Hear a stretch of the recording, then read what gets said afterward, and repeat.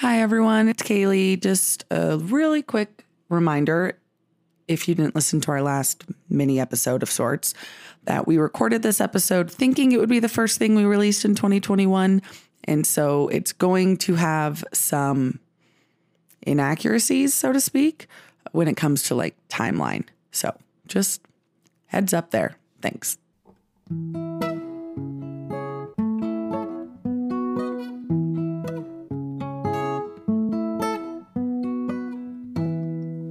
The book was better. Happy New Year. We made it through 2020, everybody. Bye, It's 2020. over. We don't miss you. No, we don't. The irony of this being that we're still in 2020 when we're recording this. But listen, it's the hopes, right? The hopes that 2021 will be a better year. And, you know, hopefully we can get back to a sense of normalcy, at least a little bit, now that, you know, vaccines for COVID are starting to be released and ordered. And, you know, there's hope for the future. Yes. And goodbye, 2020. We will not miss you. Though I guess there will be some fondness in the sense that it did give us the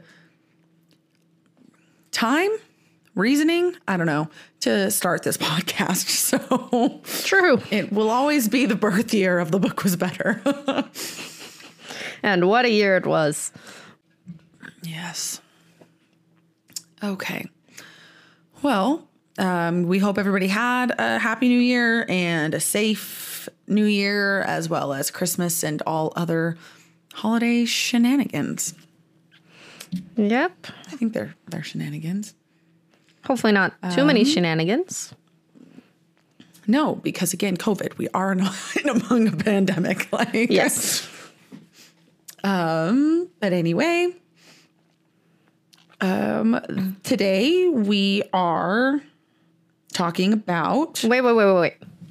We're really bad at this. Hi, welcome to the Book Was Better podcast. We really are bad at that. We always forget. I'm Taylor Collette. I'm Kaylee Clark. And This is a podcast where we basically just really rip into the movie adaptations of popular books. yeah. We always forget to introduce the podcast. And I realize for all we know, some people, this could be their first episode. If it is, welcome. Please stay. Maybe, you know, Harry Potter wasn't your jam and you just waited it out or skipped it entirely. It's fine. It's cool. You're still welcome here. It's fine. Because today we are doing a new series. We're starting a new one. We are going to be talking about The Hunger Games. New year, new series. And, you know, really embodying that hopefully this year the odds will be in all of our favors. I certainly hope so. They certainly weren't last year. So, Yes. But it's also I guess a lesson. Before we dive into that. It's a lesson that things could be worse. True. True. Yes. And could also be better, but, you know. Depends. Are you a glass half full or empty kind of person? Yes. Anyway, I guess before we really get into it too much, are there any other things that we need to talk about or bring up since our last?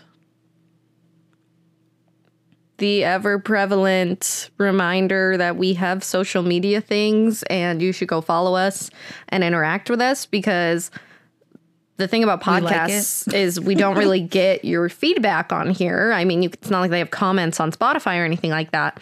And so it's really great when you go onto our Instagram or Facebook or whatever and comment, or just let us know, send us a message about what you thought about the episode or what books you want us to do in the future, anything like that.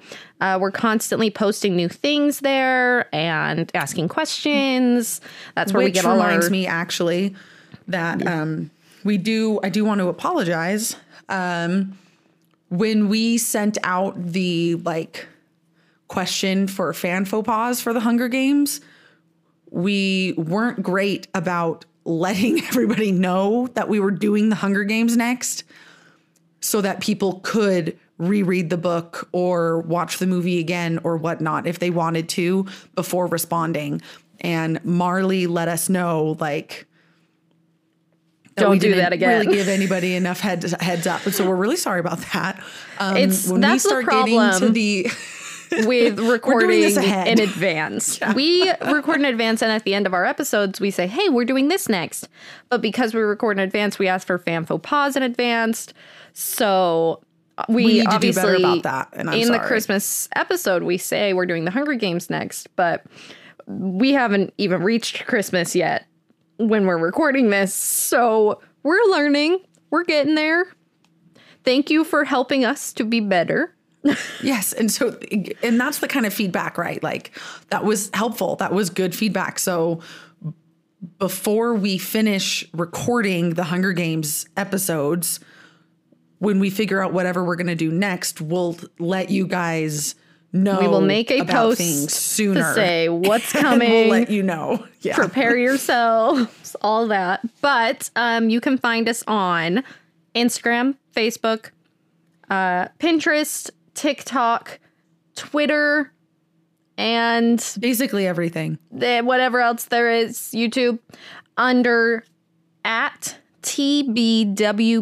podcast. Ugh. One more time. TBWB podcast across all the things. So please. And if it's not already very well known, sorry, I just heard my cats jump into my Christmas tree, and I'm hoping it's still standing by the time we're done with this. But if it hasn't already been made clear, we do record this virtually, right? We live in different places. However, we were fortunate enough to be able to record part 2 of the Harry Potter 7th book movie thing in person. So that's up on YouTube. So it's not going to be an every episode thing, but if you are one of those people that like to watch people, a lot of podcasts, I know they have a video format as well. And again, that's not going to be a steady thing with us, but however, I'll put it out there into the universe. If you would like us to do more consistent video things, we are willing to figure out how to do it over a Zoom call or whatever. So if you really enjoy the visual format, if you like having it on your TV in the background while you clean or do laundry, I know I personally love watching podcasts, even though I'm only half paying attention. It's nice to see the faces and see the hand gestures. Yeah, and we both really talk with our hands. So we'll ask on social media as well for sure after our Christmas episode. But if you want to see more video content or even just other content besides just the regular podcasts, let us know. Let us know what you want to see, what you enjoy more about the podcast, what you'd like to see more on social media, anything like that. We love the feedback very much. Yes. Not to mention that it does help us improve as podcasters, and it also helps get our name out there for us to be discovered by new listeners, which is also really helpful. So, Anyway, now we will go into The Hunger Games by Suzanne Collins. So, like I do every time, right? The Hunger Games, the book was written by Suzanne Collins. The movie was directed by Gary Ross. And the screenplay, interestingly enough, because all of our experience so far, right, has basically been Harry Potter. Yes. Where each movie had one screenplay writer, or at least one screenplay writer listed. The Hunger Games has 3. Gary Ross, who was the director, he also helped with the screenplay, as well as Billy Ray and Suzanne Collins herself. And I just think it's interesting to note that she didn't just sign over the rights to her book without, I think, saying but I get partial say in how this goes down. Which I think was very smart on her part. Oh, yeah, for sure. But it also makes me a bit more harsh of the movie adaptation because I'm like, that as well. She was right there with it. But I can imagine that would be hard. Yes. As the author, you know, everything that made it into her book, she felt like it was important enough to make it into the published version, right? Yeah. And then knowing you can't include everything in the movie and trying to figure out what's most like, I can imagine that would be really hard. So, but yeah. And then I also just wanted to note, the music was James Newton Howard, because I think the music is done very, very well in this movie. Not only the moments where it's there, but also their choices of complete silence. Like, I do think that that's a really interesting way. And I imagine that's, you know, mostly Gary Ross, the director, who, you know, really chose like, no, I want silence during this part kind of thing. But it was really good. And so I really liked that. Yeah. So those are the like main three that, you know, we tend to point out about each movie. And then I'll point out more as needed, if needed. Yes. And then just briefly, a brief synopsis, if it has been a while since you've read it and or watched it. The Hunger Games is set in like a post World War III kind of setting. It's not post-apocalyptic. It's dystopian. Dystopian. Thank you. I'm like, I can't think of the word. Yeah. So it's set in like a dystopian world. It did used to be the United States, but now it's called Panem, and there's like the capital and then 13 districts, which then become 12 districts surrounding the capital.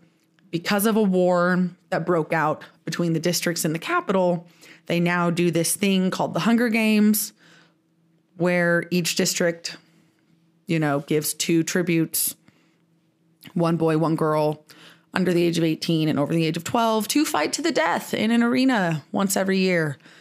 And it's horrible. And that's the setting, and that's where we meet our main character, Katniss Everdeen, and the book is in her point of view, which is a different thing than the movie. I don't know if the microphone picked it up, but my cats are meowing because they want to get into my room. But I'm not going to let them because they're loud. That'd be a fun little backtrack. Yeah. So yeah, that's off the top of my head in my own words, a synopsis of this first one, The Hunger Games. So yeah, I think you go first this time. Yes. And before we get into it, just something I wanted to comment on. I haven't reread these books since, I want to say, high school. Like, it's been a hot minute. And I remember really liking them when I first read them. And then I still enjoyed rereading this one. But I will say it took me a little bit longer to get into it because, one, we had just finished reading these books that were in third person. It's kind of a stark difference to jump into not just first person, but first person present tense, which isn't... It was a hard thing for me as well. It's an interesting choice, but not only that, but because it's first person, you get all of Katniss's 16-year-old angst right there. And as, you know, an adult now, I don't relate to it as much.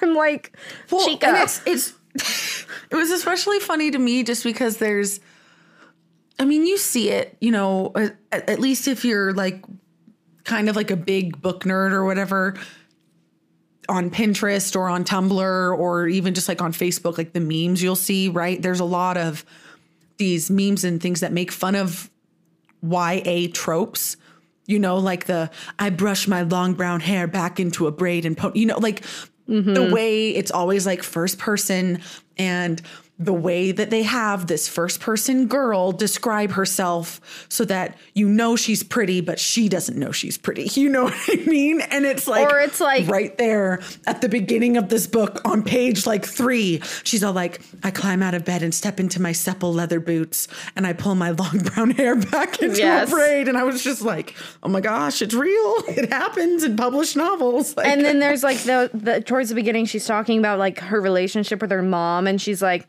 I'm not a forgiving person. And I'm like, or we're like, she's in total denial about how she's attracted to Gale.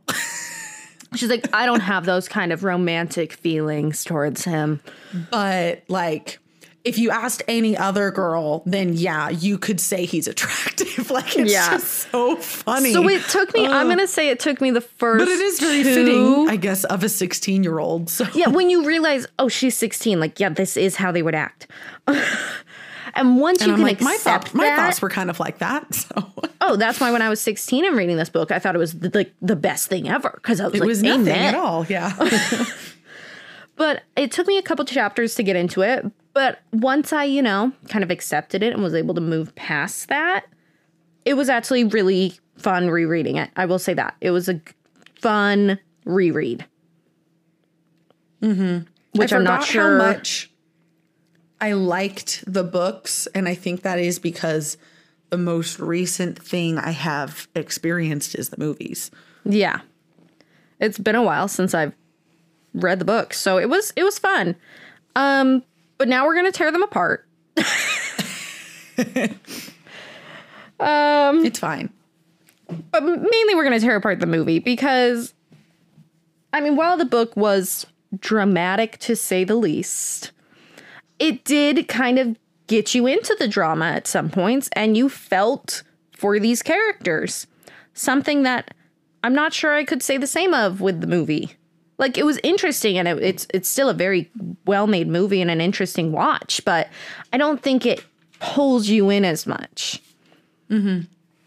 And so my first grievance that I want to talk about is that difference of... Your number 3 grievance, because we do a 3-2-1 of our least important. It's the first one I'm talking about, but it is my number 3.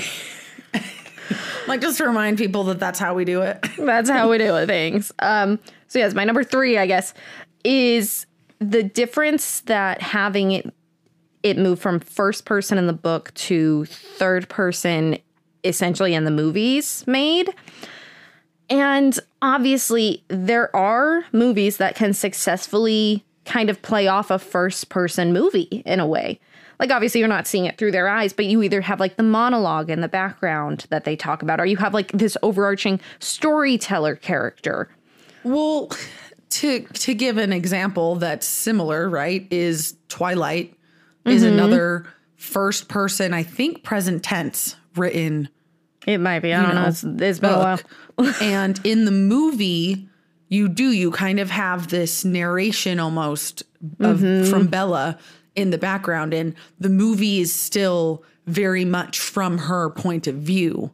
Whereas the Hunger Games, they switched the movie to like a third person point of view. Yeah, and so you don't follow Katniss the entire time. They suddenly add in the game makers and Snow and Haymitch, and they add all this stuff in that isn't in the book at all. You don't see any of the behind the scenes. Because it can't be, because it's only Katniss. Yeah. Which I think, there's pros and cons to it. I think the fun of the book, when you're stuck with Katniss the whole time, is you're figuring things out at the same time she's figuring things out. Like when she's like, oh, like, this is how the games work. You're like, whoa. Whereas in the movie, they like just show you. They're like, here's how the games work. And you're like, okay. Well, I will say that one thing I do think they do well in the movie that's kind of related to that is they use Caesar, and who's amazing, by the way. Stanley Tucci is one of my favorite actors of all time, and he does such a good job. But Caesar, and then he's got like a co-anchor person. I don't remember what his name was. But they act, like commentators for this. Which in the book, game, she does because the Hunger mention. Games is like a game show for basically the people in the Capitol. And Katniss does mention in the book that it does get commentated on. You just don't see it because Katniss doesn't hear it. So it makes sense. But then I thought that was a clever way of them to include like a little bit, because like in the book, Katniss mentally, kind of explains to you through her inner monologue what tracker jackers are and like what their venom does. Yes. Whereas in the movie, they have Caesar and his co-guy, when she sees him, be all like, oh, and then he it's so funny because you almost like feel like you're a person watching a TV show that's really happening, when he's all like, for those viewers who may not be familiar with the tracker jacker, and he like explains it. So I thought at times they did a very good job with that. Yeah. But then at other times it was kind of like, is this even how it happened? Well, and again, I wouldn't know, because in the book it didn't exist. They had to make stuff up. And one con, I will say, to the way that they decided to do it is you are, like you said, you are a spectator. You're just watching it all unfold. Whereas when I read the book, I was in the Hunger Games with Katniss. I was in it. There were moments where I was like, oh yeah, this is kind of freaky. Yeah. Oh, for Which sure. we'll talk about later. I'll get into some of that. Yeah. But I just wish that we had been able to, that they had found a way in the movie to pull the audience into the Hunger Games more and bring you along with Katniss on this crazy adventure in a more personable way, compared to just, like you said, feeling like you're just watching all of this happening as just a spectator. And so I'm going to talk a little bit more about that in my number 3. So there we go. Well, one more thing before we switch over to you. I will say that it's more of a, like in storytelling, they always talk about show, don't tell. That's like a good storytelling device, is you show what your character's doing. You show it happening rather than just telling it. And I think in the Hunger Games book, Katniss does a lot of telling, because it's just, like you said, her inner monologues go in. And so you just kind of get a lot of information. There are certain large chunks of text where she's just kind of going. Or you kind of need it. No, but again, it's important because of the way that it's set up, because it's first person. There's no, she can only do so much. She has to tell you somehow what it is.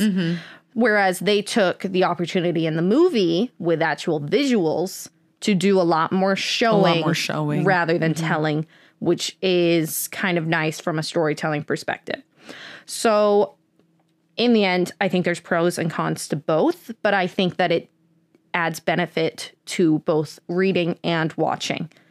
I think everyone should read the book at least once to get that experience and to really appreciate the Hunger Games, kind of as they are. And then to watch the movies and be able to kind of see it all and understand it a little bit better from a more distant perspective. Viewer, yeah. So again, pros and cons to both. And if you haven't read the books or you haven't watched the movie, I would advise you to do so. Yeah. So my number 3 is just kind of talking about the speed and motion of events in the movie compared to the book, which I said kind of connects to what you were saying, because I feel like the speed of the movie is really fast. Like it almost goes through things so quickly that you can't really appreciate what just happened before the next thing is happening. And like, understandably, they did a very good job, and you can definitely see the effort that they tried to include as much as they could from the book in the movie. But then by doing that, it really takes away from the strength of some of the character development and the strength of some of the relationships. I feel like, kind of like what you said, where you're reading the book, you feel like you're in the Hunger Games with Katniss. And whereas I feel through the movie, you don't really get to know Katniss that well. And you don't get to really know much of the characters that well, like the two characters you see the most are Katniss and Peeta. But from watching movie, I still don't feel like I really know them that well from just the movie. It's only because I recently read the book that I, feel like I know who they are as characters and what drives them. Well, and they really cut out a lot of their backstory in the movie as well, which again doesn't help that. And I think it's because, again, they were trying their best to include as much as they could, but that speed, you don't see the depth of Katniss and Gale's relationship, which then I think makes the romance in the next one a little jarring. The fact that they're all like, well, why are you making it a love triangle now? In the book, there's specifically when he comes to see her, he gets cut off. The last thing he says to her in the book you think he could be confessing like his feelings to her. But again, it's through Katniss's point of view. So she's not going to admit that outright, right? Because she could never think that he would see her that way. And also he gets cut off. But as the reader, you kind of assume that that's probably what it was. So you see more depth in their relationship. You see more depth. You understand a bit more the relationship between Katniss and his mom and her mom. Yes. Because you understand more about Katniss's relationship with her father. You don't see that at all in the movie. One thing I will say is I do think that there was really good chemistry between Katniss and Prim in the movie. And I do see that big sister, little sister, bond between them. And I know Jennifer, we all know, but I should have gotten the name of the actress who played Prim, because Jennifer Lawrence, we all know, plays Katniss. Willow Shields plays Primrose. And I think that they did a really good job. Very good casting on their part with Prim. She was perfect. Yeah, Prim was really good. But then going into the games too, just because I think they're trying to move things too quickly, just because they were trying to include as much as they could. The main relationship that's supposed to, they're supposed to be in love. Peeta and Katniss are supposed to be convincingly in love to the point where the Capitol doesn't want to kill them when they get back. And I don't see that when I watch the movie. I don't see. And as I just pointed out, the movie is like you're a spectator. So you as a spectator should be convinced because you're not seeing Katniss's inner thoughts. So in the book, when you read it, you're like, well, yeah, but she doesn't actually, she's just faking it. And I know this because I can read her mind. She almost convinces herself though, even.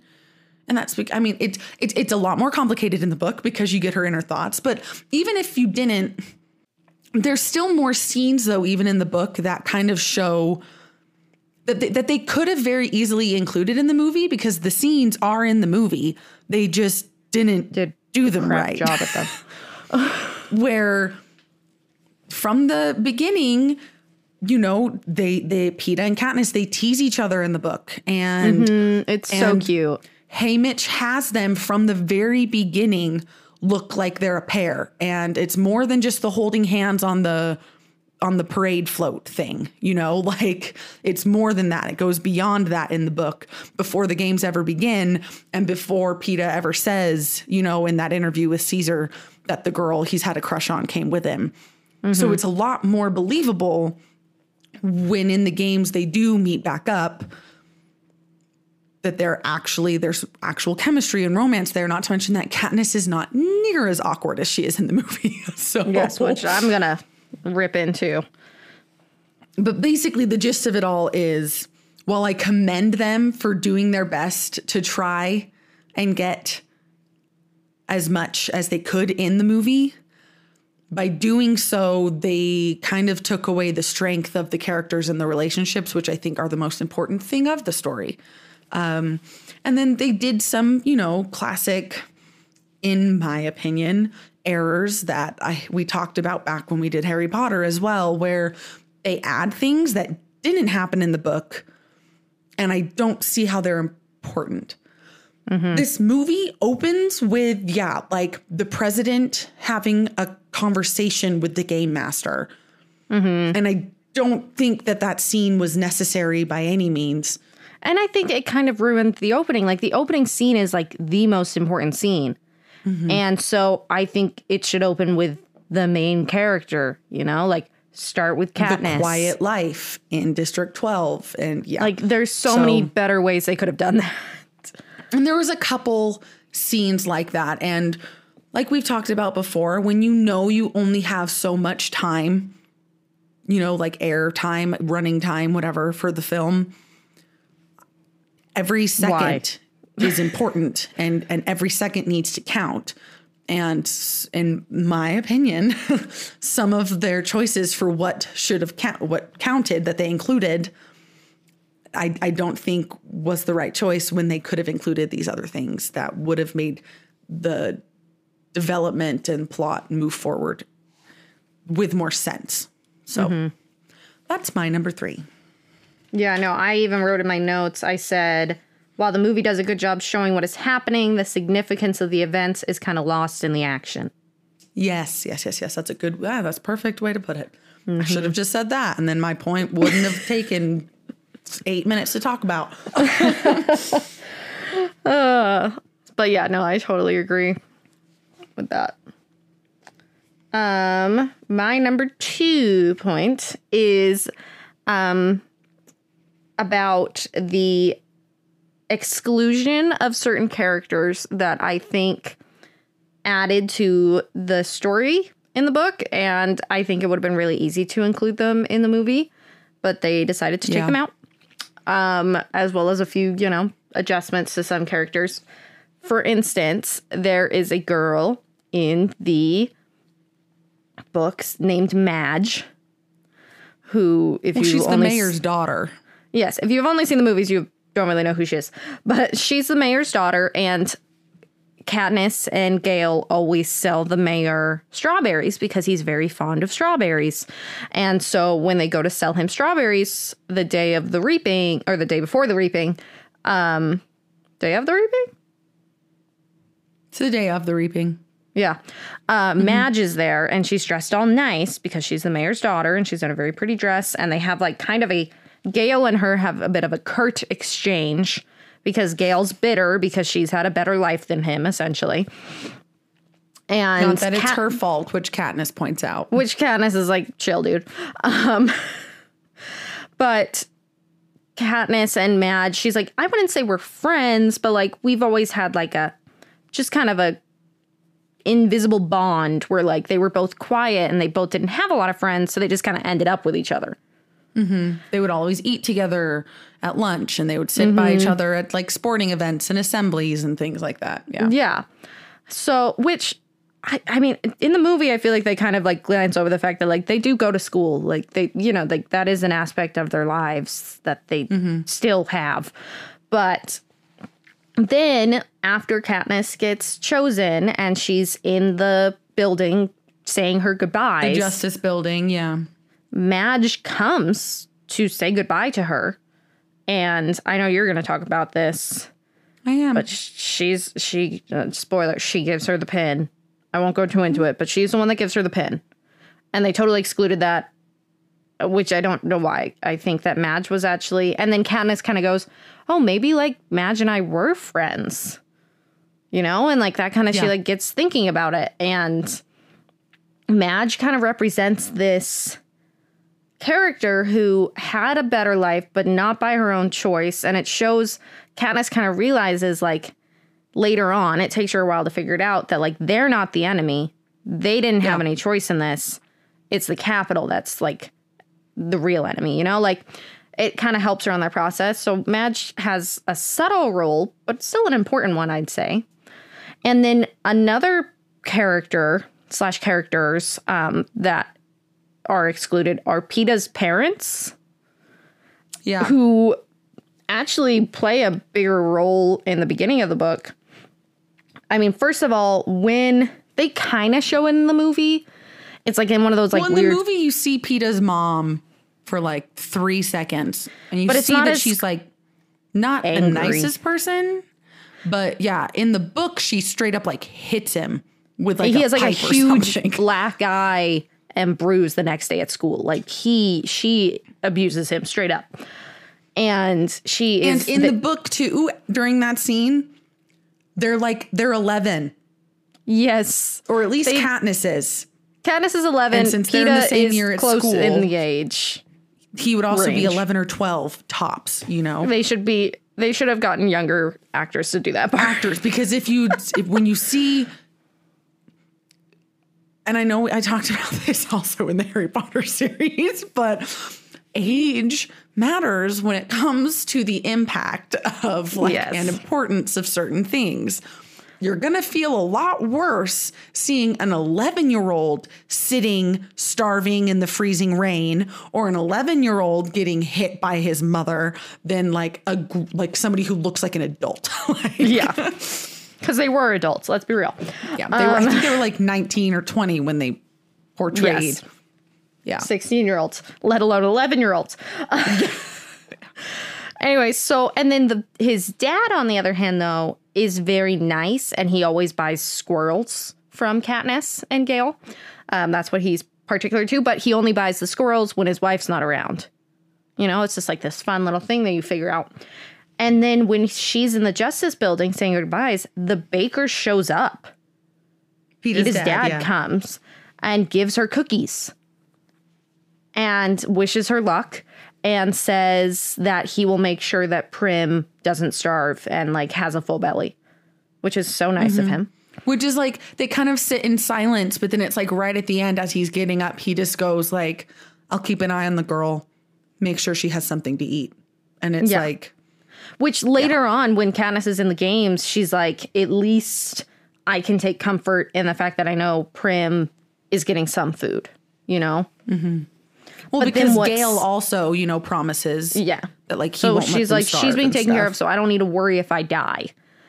Mm-hmm. And then part of the reason that Peeta is a little bitter at Katniss is Peeta's mom, when she's saying goodbye to Peeta, says, we may have a victor this year.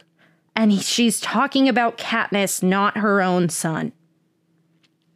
Well, but she doesn't say that outright in the book. That's only something that Peeta says in the movie. No. In the book, Peeta says that. But it's not those Peeta words says, for word, is it? Peeta says, I remembered it being different. No, Peeta goes, my mom said we may have a victor. She was talking about you. And Katniss says, you don't know that. And she said that she's a real fighter. She, not me. It's a very potent moment. I remember it. I remember reading something else. Yeah, no, it's straight up. She was talking about Katniss for sure, because his mom doesn't really care for him, obviously. No, she's a jerk. Yeah. So the admission of the bakers. I keep saying the baker's parents. Peeta's parents. Well, he was named after bread, so. Yes, he was. That's something actually that when I was watching the movie, my husband Derek, he came out and he was like, oh, hey, there's the kid, like Jacob or whatever. And I was like, Peeta. And Derek just started laughing. He was like, you're kidding. And I was like, no, did you forget his name was Peeta? And he was like the bread?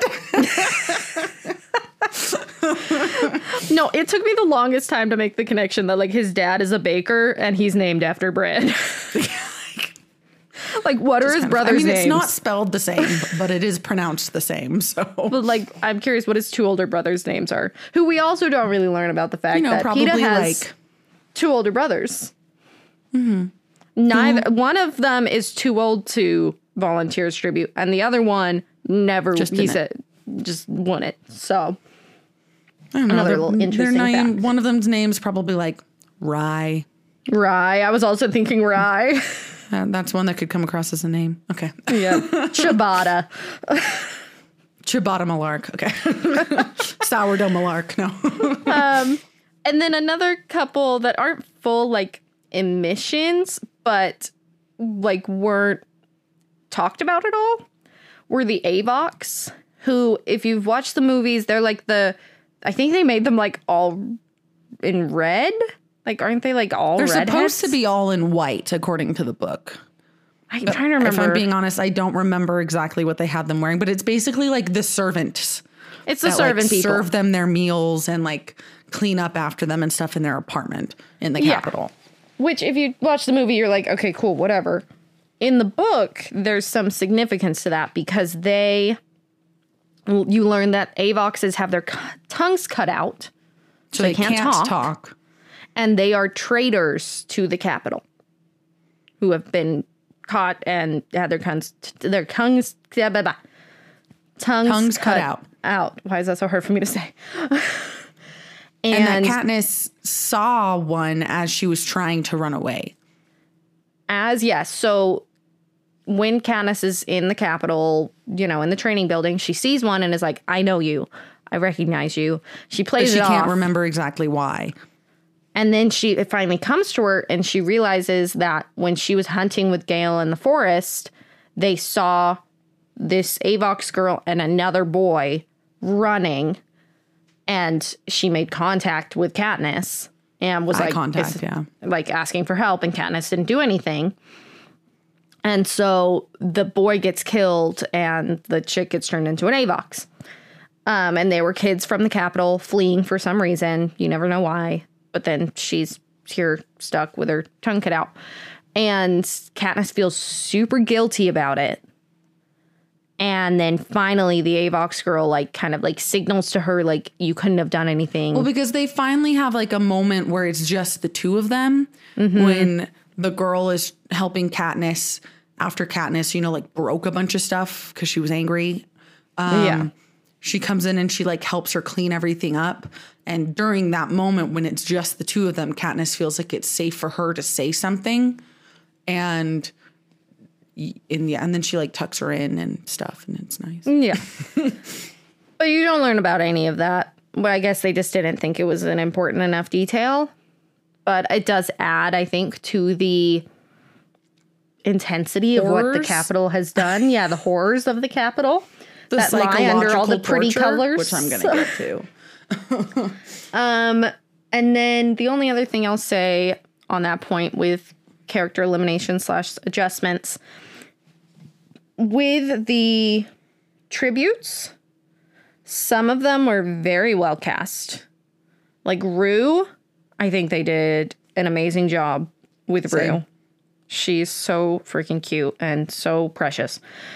But then the only problem is Katniss is supposed to be one of the smallest tributes compared to everyone else. The people from District 1, 2, and 3 are supposed to be huge. Even the chicks. Rue was played by Amanda Stenberg.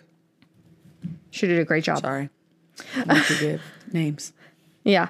But for instance, Clove from District 2 in the movie is quite small. They cast someone quite small. And so when Katniss is fighting her and Katniss can't seem to kick her off, it seems a bit more unrealistic. Whereas in the book, Clove is bigger than her, so obviously she can't push her off because she's bigger. So I think it's interesting that they kept it the same, even though the body proportions were different, and they were just it is what it is. So, but I think, they did their best, and some of the casting was amazingly well done. As we already talked about, Caesar Flickerman. I mean, he does a phenomenal job. I love Stanley Tucci. So funny. And then Cinna. So good. So perfect. He does an amazing job. Great delivery. Elizabeth Banks as Effie Trinket. She owned that role. Honestly, she did great. And so, I mean, they did a good job with the casting of all the side characters. Well, and I think that Donald Sutherland, despite the fact that whenever I see him, all I can think about is Mr. Bennett from the 2005 Pride and Prejudice movie. He was the president. He's the president. What? Yeah, he's President Snow. Oh my goodness, he is. I forgot he was in Pride and Prejudice. So because Pride and Prejudice is my favorite book, and I love watching both, the 2005 movie adaptation and the BBC miniseries. I just love everything Pride and Prejudice. When I see him, all I can think about is Elizabeth Bennet's father. But he also does a really good job as President Snow. Yes, he does. And the guy with the beard. I can't remember his name right now. But that Seneca epic... Crane? Yes. The Game Master? The Game Master. Yeah, except for the fact that in the book, the Game Master's name is not Seneca Crane. I don't know why they changed the Game Master's name. Probably because it was so hard to say. It's a very long name in the book. It's a weird name. So they probably wanted something shorter and easier to remember, even though I still couldn't remember it. But his beard is dope. I will give you that. Yeah, with the flames. Yeah, it's pretty cool. Thing, yeah. But yeah, I have gone on too long about that. But yeah, I just think I'm not going to say they were bad choices. I'm going to say they were interesting decisions. Interesting decisions. Yes. So that's my number 2. Well, and then you mentioned, right, something that is my number 2, which is the significance of the Mockingjay pen. So in the movie, Katniss finds the Mockingjay pin when she's at the Hob and then gives it to Prim before the reaping. And then Prim gives it back to her when they're, saying their final goodbyes in the Justice Building. Yes. And while that's still sweet and cute or whatever, because in the movie, she says, like, this is your lucky charm. If you have this, like, nothing bad can happen to you, kind of thing. That's what she says to Prim. So then when Prim gives it back to her, same thing. In the book, like you mentioned, it's actually Madge that gives it to her. And it was something that Madge was originally wearing to the reaping that she then gives to Katniss. And she even tells Katniss, she's like, you're allowed to wear or bring one thing with you from your district into the arena. Mm-hmm. Will this be your thing? Kind of. And she's like, and she pins it to Katniss's like dress. Katniss is just kind of like, okay. Well, because she's a little bit in shock, right? Yeah. But then later you learn a little bit more why that pin is so important. So then later on, she's studying the pin more and she realizes, because at first when she glanced at it, she just thought it was a bird. But then the closer she looked at it, she realized it was a mockingjay. And she learns about how, well, she doesn't learn, but she explains in the book, right, what mockingjays are and why they're kind of funny, because they were originally, a mutation by the Capitol to basically spy and get information on the districts during the war. But once the districts figured it out, they then used the mockingjays to basically just send lies and stuff back to the Capitol. And they were called jabberjays, not mockingjays. And these jabberjays, they were only males. They were only males. And basically, when the Capitol realized that it was a failed experiment, they basically just left them out to die off. Except they didn't, because then they breeded with female mockingbirds, which created mockingjays, which couldn't, mimic and imitate a person's voice exactly like a jabberjay could. But like you see in the movie, they can still repeat back like entire songs if they like you enough to sit and listen, which is important because they always would stop and listen to her father. And whenever she would go out in the woods with her dad, he would sing, he would whistle, he would do all these things, and all of the birds would stop singing to listen to her dad. And then all of the mockingjays would repeat back. Hold on. Sorry. That just made me remember something. Peeta's dad was in love with Katniss's mom. I was going to get to that. Just remembered that. So then she has this pin as not only like a, symbol of her district, but she's reminded of her father by it, because the pin she realizes is a mockingjay, and mockingjay's reminder of her dad. And you get a deeper, right? You don't get this in the movie, but in the book, you really see how important the relationship with Katniss's father is. And they try in the movie a little bit with some of the flashbacks and stuff to kind of show the impact of it, but you don't again, because they had to go through it so quickly, you don't really feel the full impact, I don't think. Well, you don't realize like Katniss used to sing too. Katniss is supposed to have a very beautiful voice. Exactly. So then we learn when they're in the cave, again, you don't get any of this in the movie. You just get awkward Peeta Katniss. But in the book, it's not awkward. And Peeta doesn't just like start talking about why he likes Katniss, and Katniss isn't trying to shush him the whole time. In the book, she asks him, she's like, you said you had a crush on me for forever. So when does forever start? like, you know, flirtingly, jokingly. And he talks trying about to get how, that sponsor money. get that sponsor, get that broth. Okay. Instead of get that bread, get that broth. No. Also bread. They wanted bread too. Yes. Anything. Literally any food. Any food and medicine. But you learn then in the book that Peeta, like when, like their first day of school or whatever, when they were like 5, his dad pointed at her mom and was like, I was going to marry that girl, but she left me for some minor. And Peeta was like, how could anybody not want you, Dad? And he explained to Peeta about her dad singing and how it's like, because when he sang, all the birds would stop to listen. And then Peeta, it was a very poetic moment. It was. And it talks about, and then he mentions how, and you do get this a little bit in the movie where he does mention like, our teacher asked if anybody knew the Valley song and your hand shot straight up.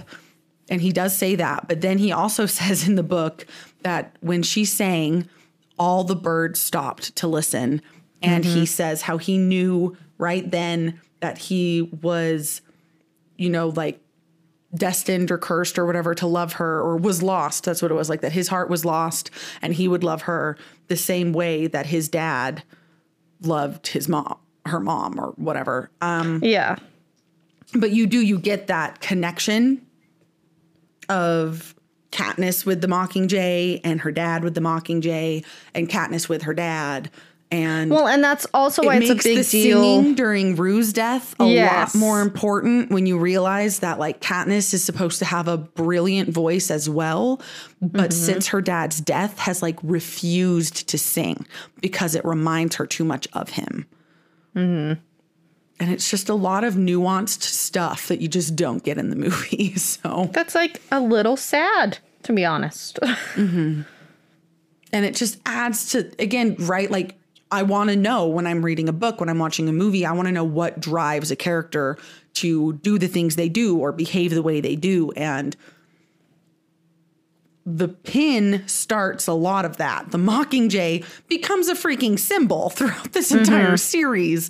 And I feel like they really kind of dropped the ball in the very first movie with really explaining that personal connection to Katniss. So, well, and the fact that the Mockingjay is just in general a symbol of rebellion to like the Capitol. The Capitol hates them. They're like, and she was almost not allowed to bring it into the arena because they debated whether or not it could be used as a weapon. It's not like Cinna like secretly sneaks it and like hides it on her jacket. Like, no, she was allowed to bring it in. Which you also learned that the District 2, I think, had a ring that if you turned it, it turned into a poisonous dart.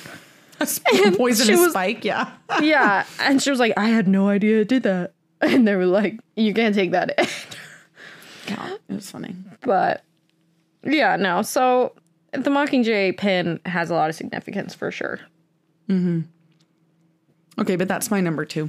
So, very nice. One honorable mention, I will say really quick. Try to be quick because I don't want to ramble too much. The costuming, while well done, I will say, I think overall it was pretty good as far as costumes go. Which is interesting because the costume designer person for this is Judianna Makovsky, who also was in charge of costumes for the first Harry Potter movie. Which was also pretty well done. Only the first Harry Potter movie, though. She didn't do any of the others. Yes. But she did set the stage for the rest. But I will say, with the descriptions of the Capitol, I think they did a pretty good job of like making all the Capitol people being pretty out with there. Like, I mean, their skin itself being like dyed a different color. Yeah. Effie looks great. Like they did a great job with her all the time. Yeah, and the fact that Effie's Cinna awesome. like is pretty reserved except for the gold eyeliner. And all of that. But I think they should have gone more all out with the parade outfits and with the interview outfits. Her dress was described so distinctly in the book, and I could recreate that dress if I wanted to. It's so well described, and they didn't do it. It's not like breathtaking, and part of it too is like, I guess, you know, watching it now and what the movie came out like 10 years ago, that back then maybe the CGI was like top notch and believable, and maybe it's just because it's now, but like the fire coming out of the bottom of her dress during that scene when she was spinning looked laughable. Well, that's also not a thing. There's not supposed to be any fire coming out of her dress. Like, first of all, in the parade, they are set on fire. They're supposed to be in just latex bodysuits. And then with capes that are set on fire. With capes that are set on fire and headdresses too that get set on fire, which makes and they do very minimal makeup, and then it just makes them glow. And it's like totally epic. And I wish we could have seen that a little bit. And then in the, you know, interviews, it's supposed to be like essentially made of all these gems that glow. And there's like a fire pattern in it, but it's not actual fire. It's just like a fire pattern. So when she twirls, it looks like fire, but there's no real fire, you know?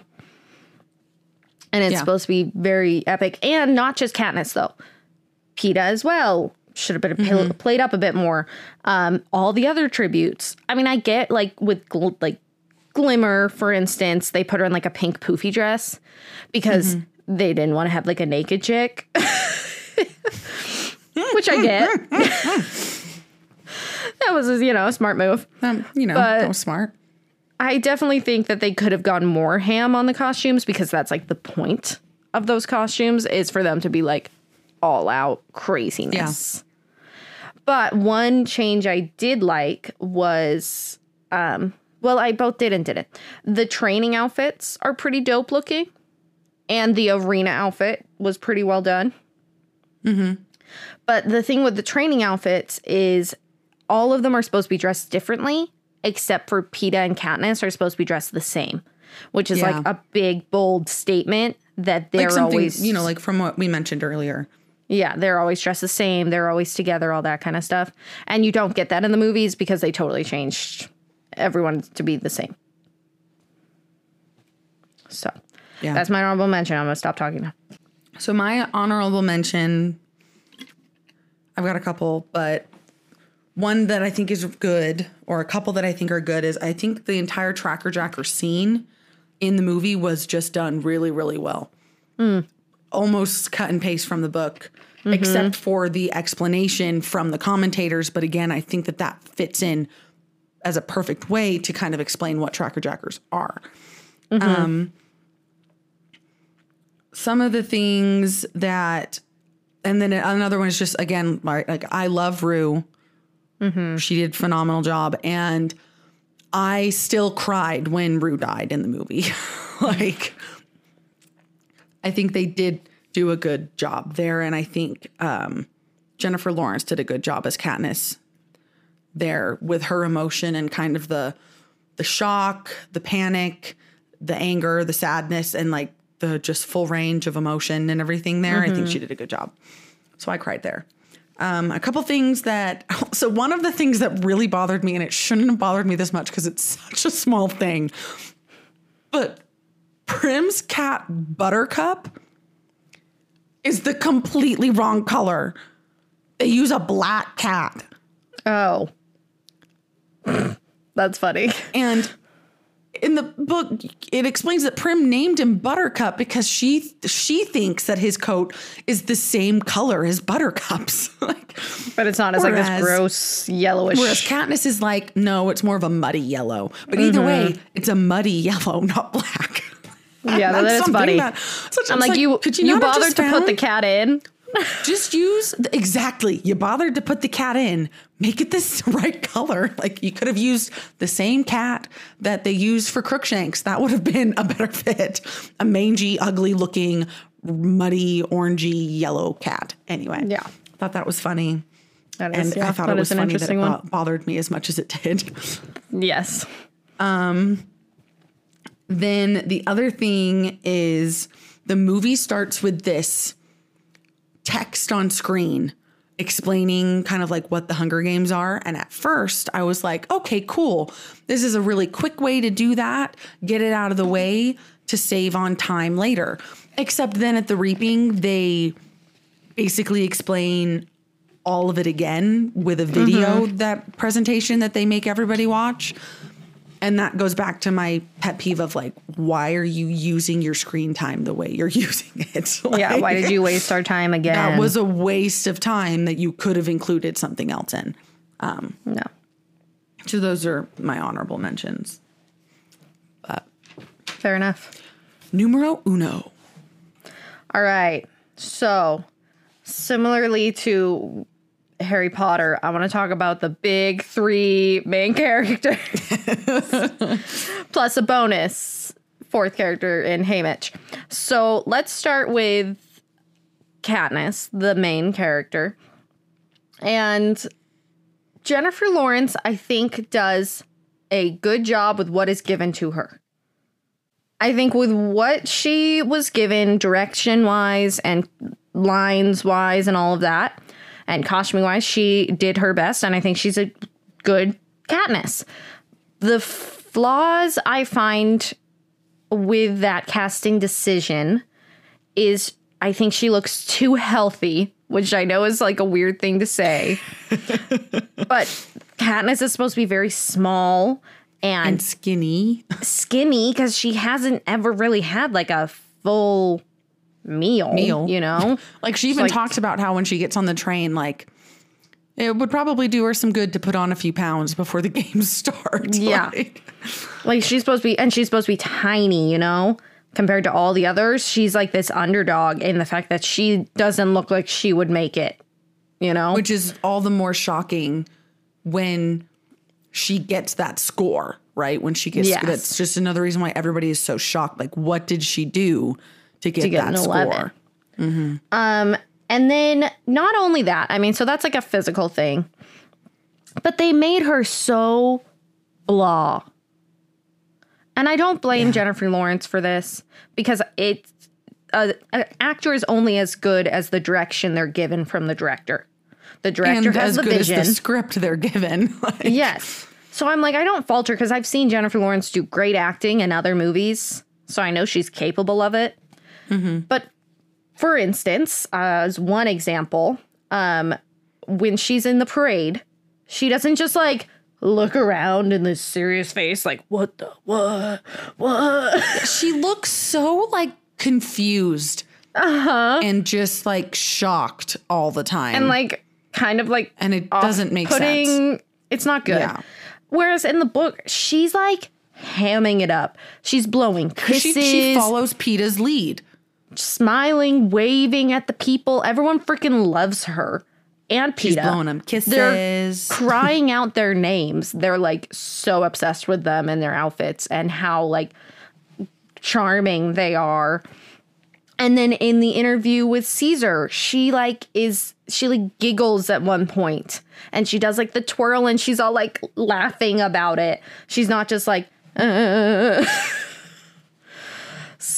Yeah, they make her so awkward, which I mentioned earlier, right? And they take out a lot of, and this is when I say like the script, it's partially the script's fault, the screenwriter's fault, which is why, not the screenwriter's, the screenplay's fault, which is why I'm surprised because again, Suzanne Collins was included in this. yes. Why couldn't they, at least in the scenes they kept the same dialogue? Because the dialogue in the book, there's a little bit of humor. There's a little bit of flirtatiousness and stuff, you know, not only between her and PETA, but like her and Gale in the movie. It's so serious. In the book, it's the one place that they can kind of be themselves and joke around and make fun of the Capitol. And they laugh and they have a better relationship.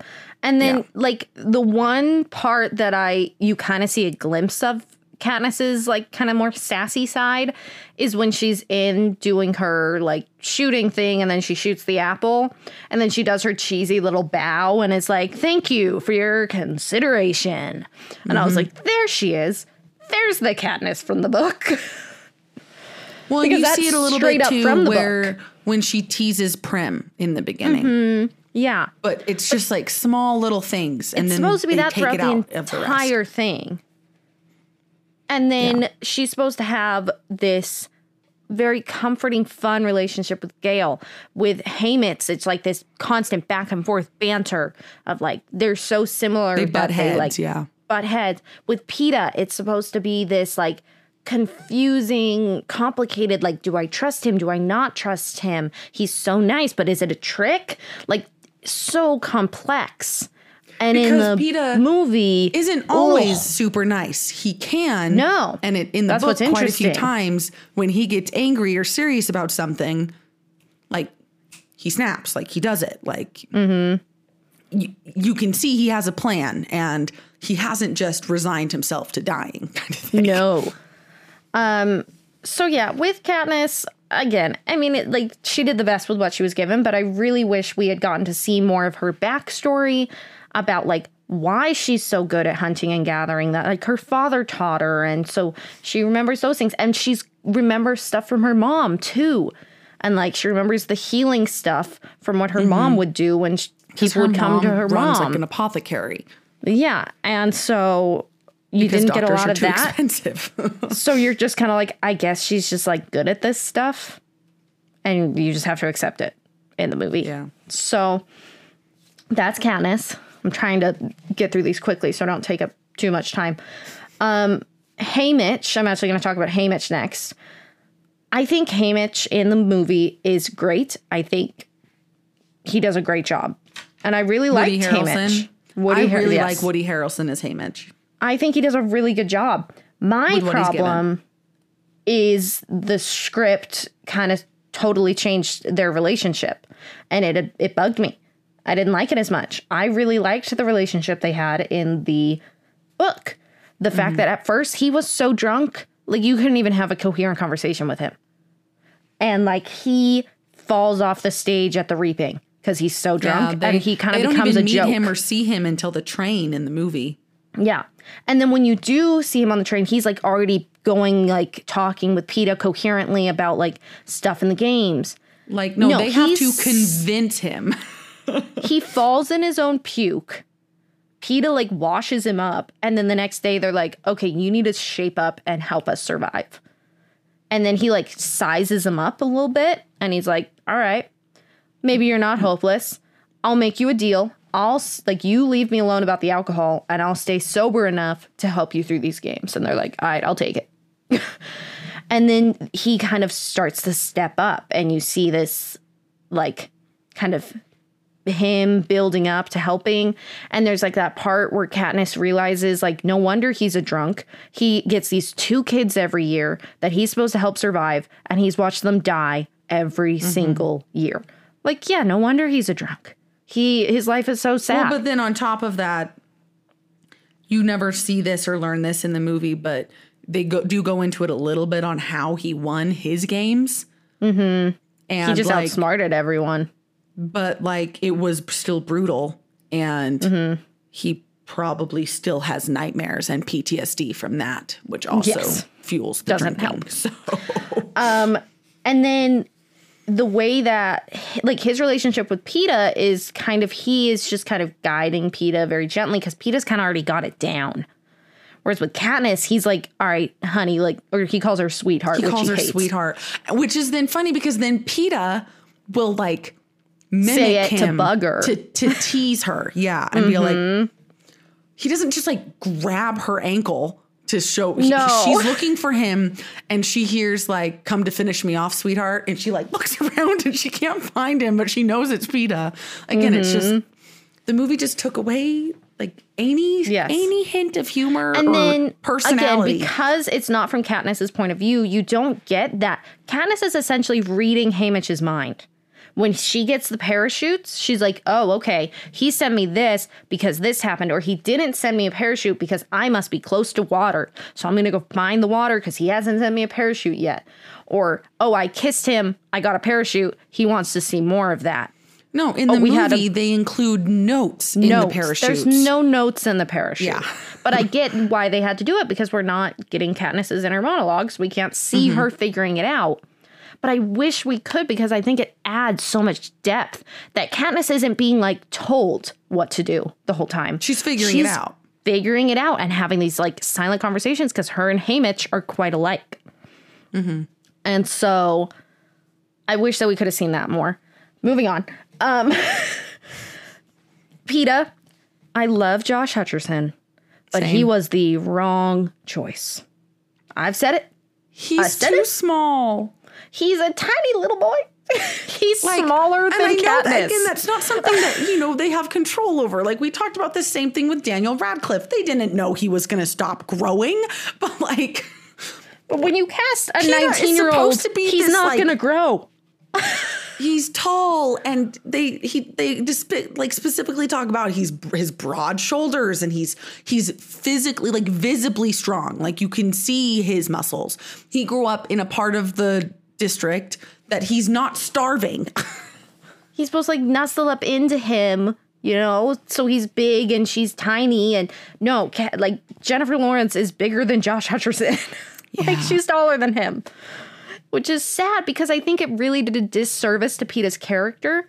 And so many people don't think Peeta's a good choice for Katniss because they've only seen the movies and they're like, look at him, he's tiny and pathetic. I mean, I wouldn't say tiny and pathetic, but he is tiny. He's compared to Liam than he Hemsworth? should have been. And then, yeah, exactly. Then you compare him to a Liam Hemsworth Gale, and there's just like... There's no competition. It's not a Sorry, fair Josh. comparison. Which I'm going to go into a second with Gale, but... Not that Josh still isn't cute, because I've always thought, like... He's very cute. And like Bridge to Terabithia and all those other movies, when I was like little and he was also little, I always thought he was cute. But However... he's too cute. He's too cute to be Peeta. He's too... Peeta's supposed to have a manly side. Sorry. He's like, too small. And then the problem is they made him have a deep voice, and he's supposed to be big and strong, and he not only did they cast a smaller character, the drink out of Haymitch's hand. He doesn't try to, and then gets stopped by a foot. What? No, that was weird. That was so weird. Essentially, they wrote him as being weaker and not having this plan in his head. You don't see the fact that he's got it all worked out. He's like, he kind of like coaches Katniss along to be like, okay, when they're sitting at the table, he's like, okay, laugh like I said something funny. And then they laugh. And he's like, all right, your turn to talk. And I'll pretend like I'm really interested. Like, he is on he's got top it down. of it. And then when he's in front of the people for the interview, he's super charismatic. Everyone loves him. He's working the crowd like he owns it. Like, he is smart. I do think that Josh does a good job with the charisma. Like, I think he's got, aspects of Peeta's personality down. But the script took a lot of that away, right? Again, if they had just kept some of the dialogue from the book, it would have helped a lot. But then also, unfortunately, his size and appearance is just not as intimidating as Peeta's is in the book. Yeah. And then in the final thing I'll say about Peeta is you don't get to see Katniss and Peeta's relationship grow through the book. Like, well, in the movie that you do in the book. Like, Katniss really wants to trust him half the time, but then she's so worried that he's just tricking her and this is all a lie. And so it's hard because Peeta the entire time is being genuine, but Katniss never realizes that. She can't so trust she thinks he's playing a game the whole time. So in the end, when they're like going back to the district and she's like, well, this whole like charade that we've been doing. She doesn't say it just like that, but essentially, and he's like, well, but in the movie they do include what goes on now, and Peeta's like, well, what happens now? And Katniss goes, well, we try to forget. And Peeta goes, I don't want to forget. That's how they do it in the movie. Which isn't as well done. More than that. It's I don't like that as much. because he's essentially innocent to the whole thing. And he goes, what act? And he's like, oh, you were faking that entire time. And he had no idea, and he feels super betrayed by the whole thing because he's like, no, I genuinely am in love with you. And she's like, I'm sorry, what? Well, and then she's like, well, I wasn't faking all of it. And he's like, okay. He's like, yeah, sure, whatever. And so then he feels betrayed. And so then there's like that tension that they kind of end on. So when you go into the second one, you're like, ooh, what's going to happen? And so I just feel like you don't really get that back and forth in their relationship. Not to mention the scenes in the cave are garbage in the movie. They're garbage. They're so and then awkward. They don't include a lot of the conversations that they have during the training sessions and on the roof at night when they can't sleep and after dinner. You just don't get to see it. So when people say that they don't understand why she ended up with PETA, which I'm sure I'll get into in the last episode of this as well, I'll talk about it a bit more. But when people don't understand why she ended up with PETA, I always ask them, like, did you read the books or did you just watch the movies? And a lot of the times they just watch the movies. And I'm like, that's why. Because if you read the books, you don't want her to be with Gale either. For reasons I'll get into later. But yeah, I don't know. I've always had a soft spot for Gale, even before I watched the movie and they cast Liam Hemsworth. So I couldn't get over the thing that he did in the last one, which I don't want to spoil. We'll talk about it. We'll get there. But finally, to talk about Gale, one, they cast freaking Liam Hemsworth, which was unfair because PETA never stood a chance. Well, but also, and this is something about Katniss too, they kind of specifically talk about the fact that Gale and Katniss both have darker skin. They're not like black. They're not like, and they did cast, the people from District 11 who were supposed to be black, like as black. But Katniss and Gale are supposed to have like a darker, like olive skin tone, like naturally, and dark, like black hair and dark. So you could think that they, could have come from some sort of like Latin descent or something, and instead they're both white. They're just both white. But then the other thing with Gale is they don't give him a lot of screen time, to be fair. So you don't really get to know much about him. You're just like, yeah, that's the screen hot time dude that they include him with. Again, they don't give him his original like dialogue and personality. And they don't show this rebellious like fire inside of him. Like from the get-go, he hates the Capitol, and he's like, I want to take them down in any way, shape, or form possible. Like he hates them so much. And you see that with like his interaction with Marge, with being like angry at her, even though it's not really her fault. But he's just so Madge. Sorry. Close enough. He's just like so angry, and that plays into the later books so much. And so when you don't like see it, ready to join the rebellion, like, right away, and he's on top of it, and he makes some questionable decisions, which we'll get into. So I might be remembering some things incorrectly, but we can talk. We'll talk after we finish the podcast. But I just wish that they had shown it and set it up better for later books. I mean, later movies. Because when you do see him later on in the future movies, you're just kind of like, oh, yeah, this guy.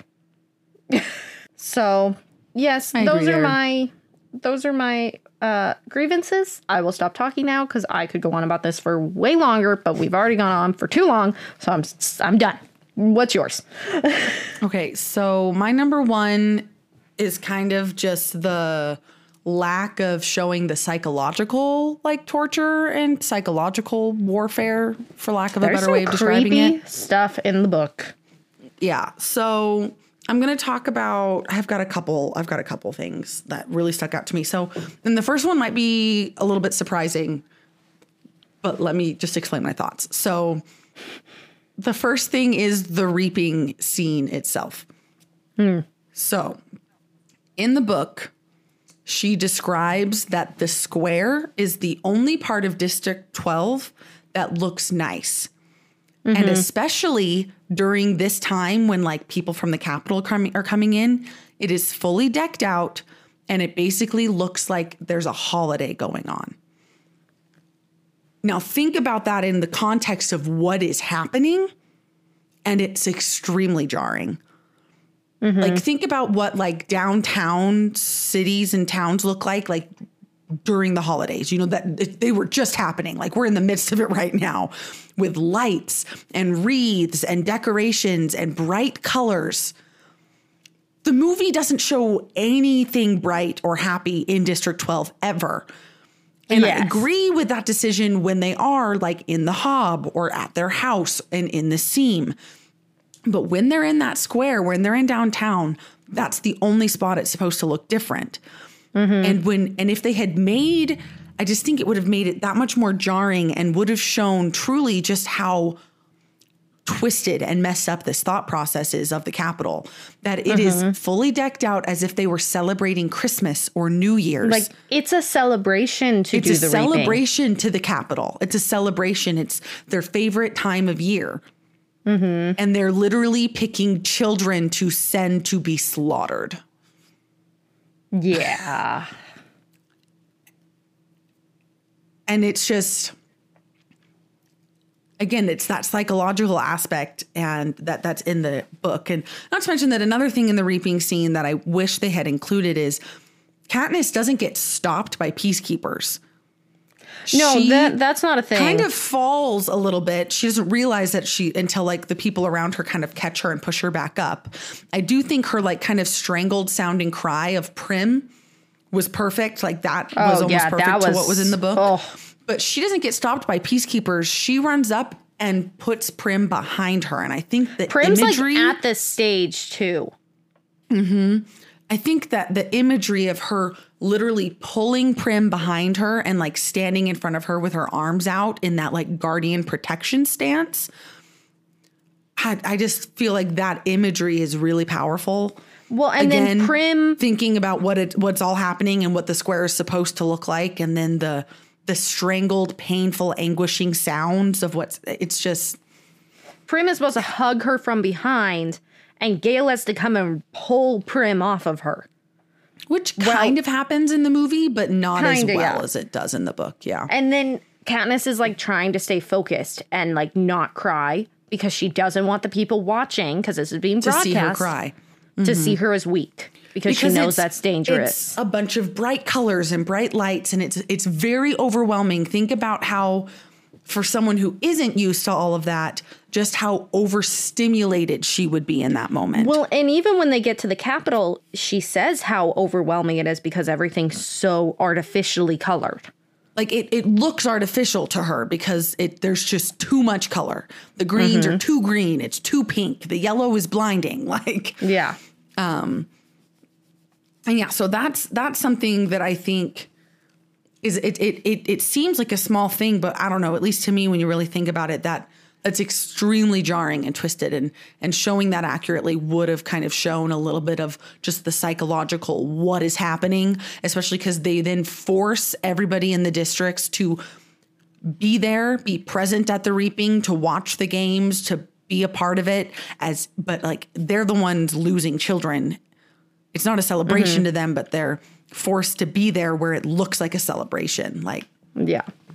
Anyway, so that's my first example, and I could go into a bunch of examples kind of throughout. I think the Avox thing is also another one that we kind of already talked about. But the last one that the second one and the last one that I'll talk about is the Mutts at the end of the games, which are, creepy looking, I guess. Like they're a little, like they don't look like any natural occurring animal, right? In the movie. However, in the book, each Mutt looks distinctly like a fallen tribute. Like their eyes are straight up the same. But like their eyes are the tribute eyes. Like there's even, and each of them has a collar with the number. With their district. Oh my gosh. Yeah. It's like, ugh. And Peeta and Katniss even have dialogue where it's like, what did they do to them? Are those their actual eyes? Like, did they actually, like, how much of the tributes are actually in these mutations, in these Mutts? Katniss has this thought process where she's like, I'm less worried about the eyes. I'm worried about their brains. Do they know what's going on? Are they like specifically seeking us out because we survived and they didn't? Like, what the heck? How many memories, like, do they have their brains? Yeah. And it's extremely creepy and extremely unsettling.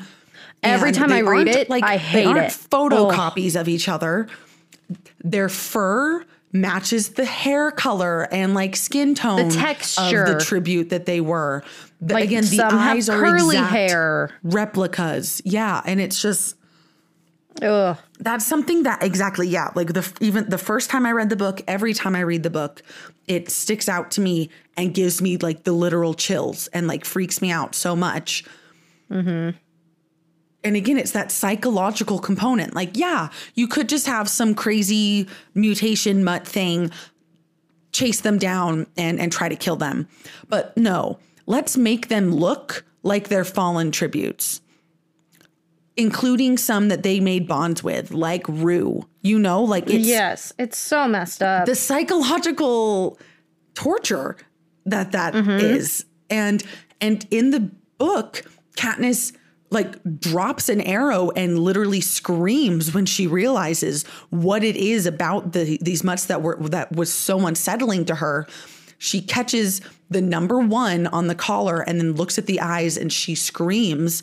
And Peeta's like, whoa, what? And she's like, it's Glimmer. It's Glimmer. That's Glimmer. And she's like panicking about it. Yeah. And it's just completely different in the book than it is in the movie. And it just goes to show just the lengths that the Capitol goes, just how cruel and evil and just so corrupt, which is, you know, the underlying story and message of this book series, right? Which is, you know, like absolute power, absolute corruption, like absolute power corrupts absolutely. That's what I'm looking for. And yeah, so that's my number 1. Not going to go into it more than that, but yeah, it's still a very enjoyable movie. It's not like I didn't enjoy it, because I did. But yeah, it was a good watch. More. And like, I'm excited because it has been a while since I've seen these. And when I was watching it, I forgot how good it was, because the last time I saw them was like, I'll share, we can post this on social media on our Instagram and stuff. But when this movie, the first one, came out when I was a senior in high school, and my best friend and I, her name's Haley, we were obsessed with these books. We were so excited for the movie to come out. And there were no like Hunger Games merch available at the time. I bet there is now, to buy, so that we literally, well, like I did. I went into Adobe InDesign and I designed a t-shirt, and I screen printed one for her and one for me. And we wore my own custom made shirts to the opening night. So excited. And we were so disappointed. And I think I've just held on to that disappointment for so long that this time around, I was actually pleasantly surprised that like, it's actually not that bad. Like, I do enjoy it. It is a good movie. But I had just been like avoiding it for so long because my initial reaction was that of no. Yeah. And I mean, I dressed as Katniss for Halloween one year. Like, I really liked Katniss as a character when it first came out, and I really liked the movie and the books and everything. But I mean, it's definitely interesting from an older perspective to reread them and think about how these are like, you know, children and teenagers going through this. And you're like, oh, yeah, that would be rough. All those hormones going on. And then I feel like I'm a bit more like sympathetic for what's going on and like how dramatic the like love triangle is. Cause I'm like, have you ever met teenagers? Like, it's real. It's a thing. Those hormones, man.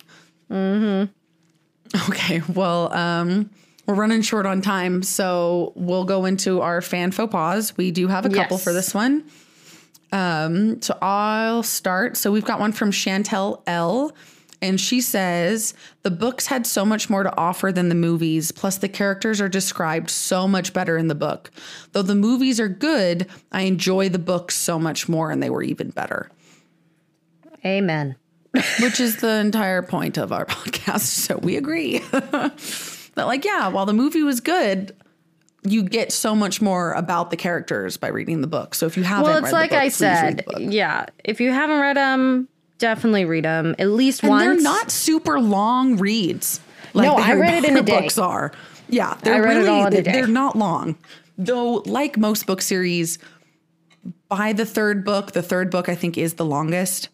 But it's still like shorter than the Harry Potter one. But they're still significantly shorter than like the Aragon books or Harry Potter books and stuff. So I'm not excited to the reread Inheritance those. series, those books are so long. Thank goodness they only made one movie, so we only have to do one episode To talk about one. Anyways, we have another one from Yolanda V, who says how in the movies they downplayed Snow when in the book he is a major character. And she's also said, also, Peeta's leg is amputated in the book, but in the movie he never loses it. And I totally forgot about that until I reread the book. And then I was like, yeah, it's true. Because a mutt bites his leg at the end there. and he's so already injured, right? And so he is losing all this blood. And she does a tourniquet on his leg to try to save it. And I mean, it does save his life, but they do end up having to amputate his leg. And he has like an amputee leg on there and a prosthetic leg. That's the word. And Katniss feels like so bad about it. Medicine at that time is better. So Yeah. prosthetic leg then is different But than now. it is interesting It's almost that they like a didn't robotic include kind that. of leg, but It's interesting because then when you get into the second one and you think about the fact that he goes back into the games, he's got a prosthetic leg, guys. yeah. So that is interesting. I'm going to let you read the third one. I need to plug in my computer before it dies. Okay, smart. So then our last one for today is by Jaden S. And she said, it moved so quickly that I didn't have time to be upset about Rue.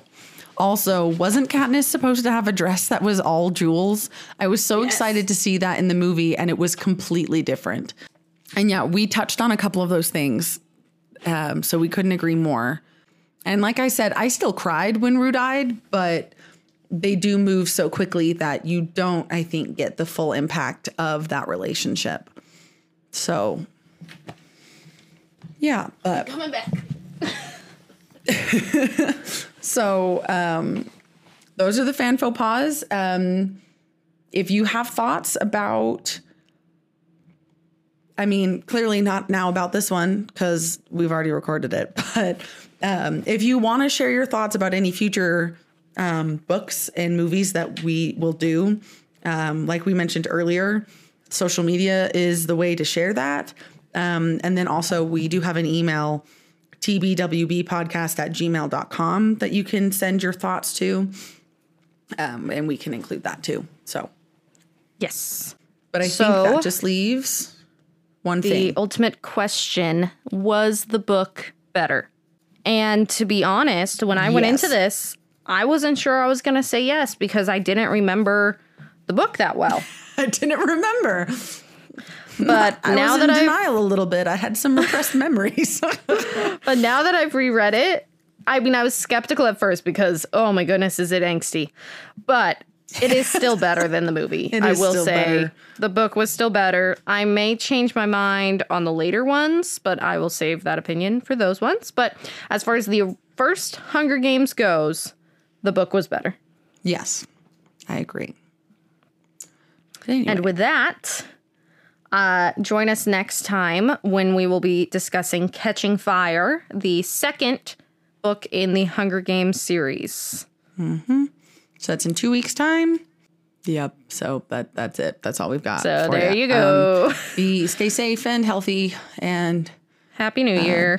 Happy New Year again. All right. Goodbye.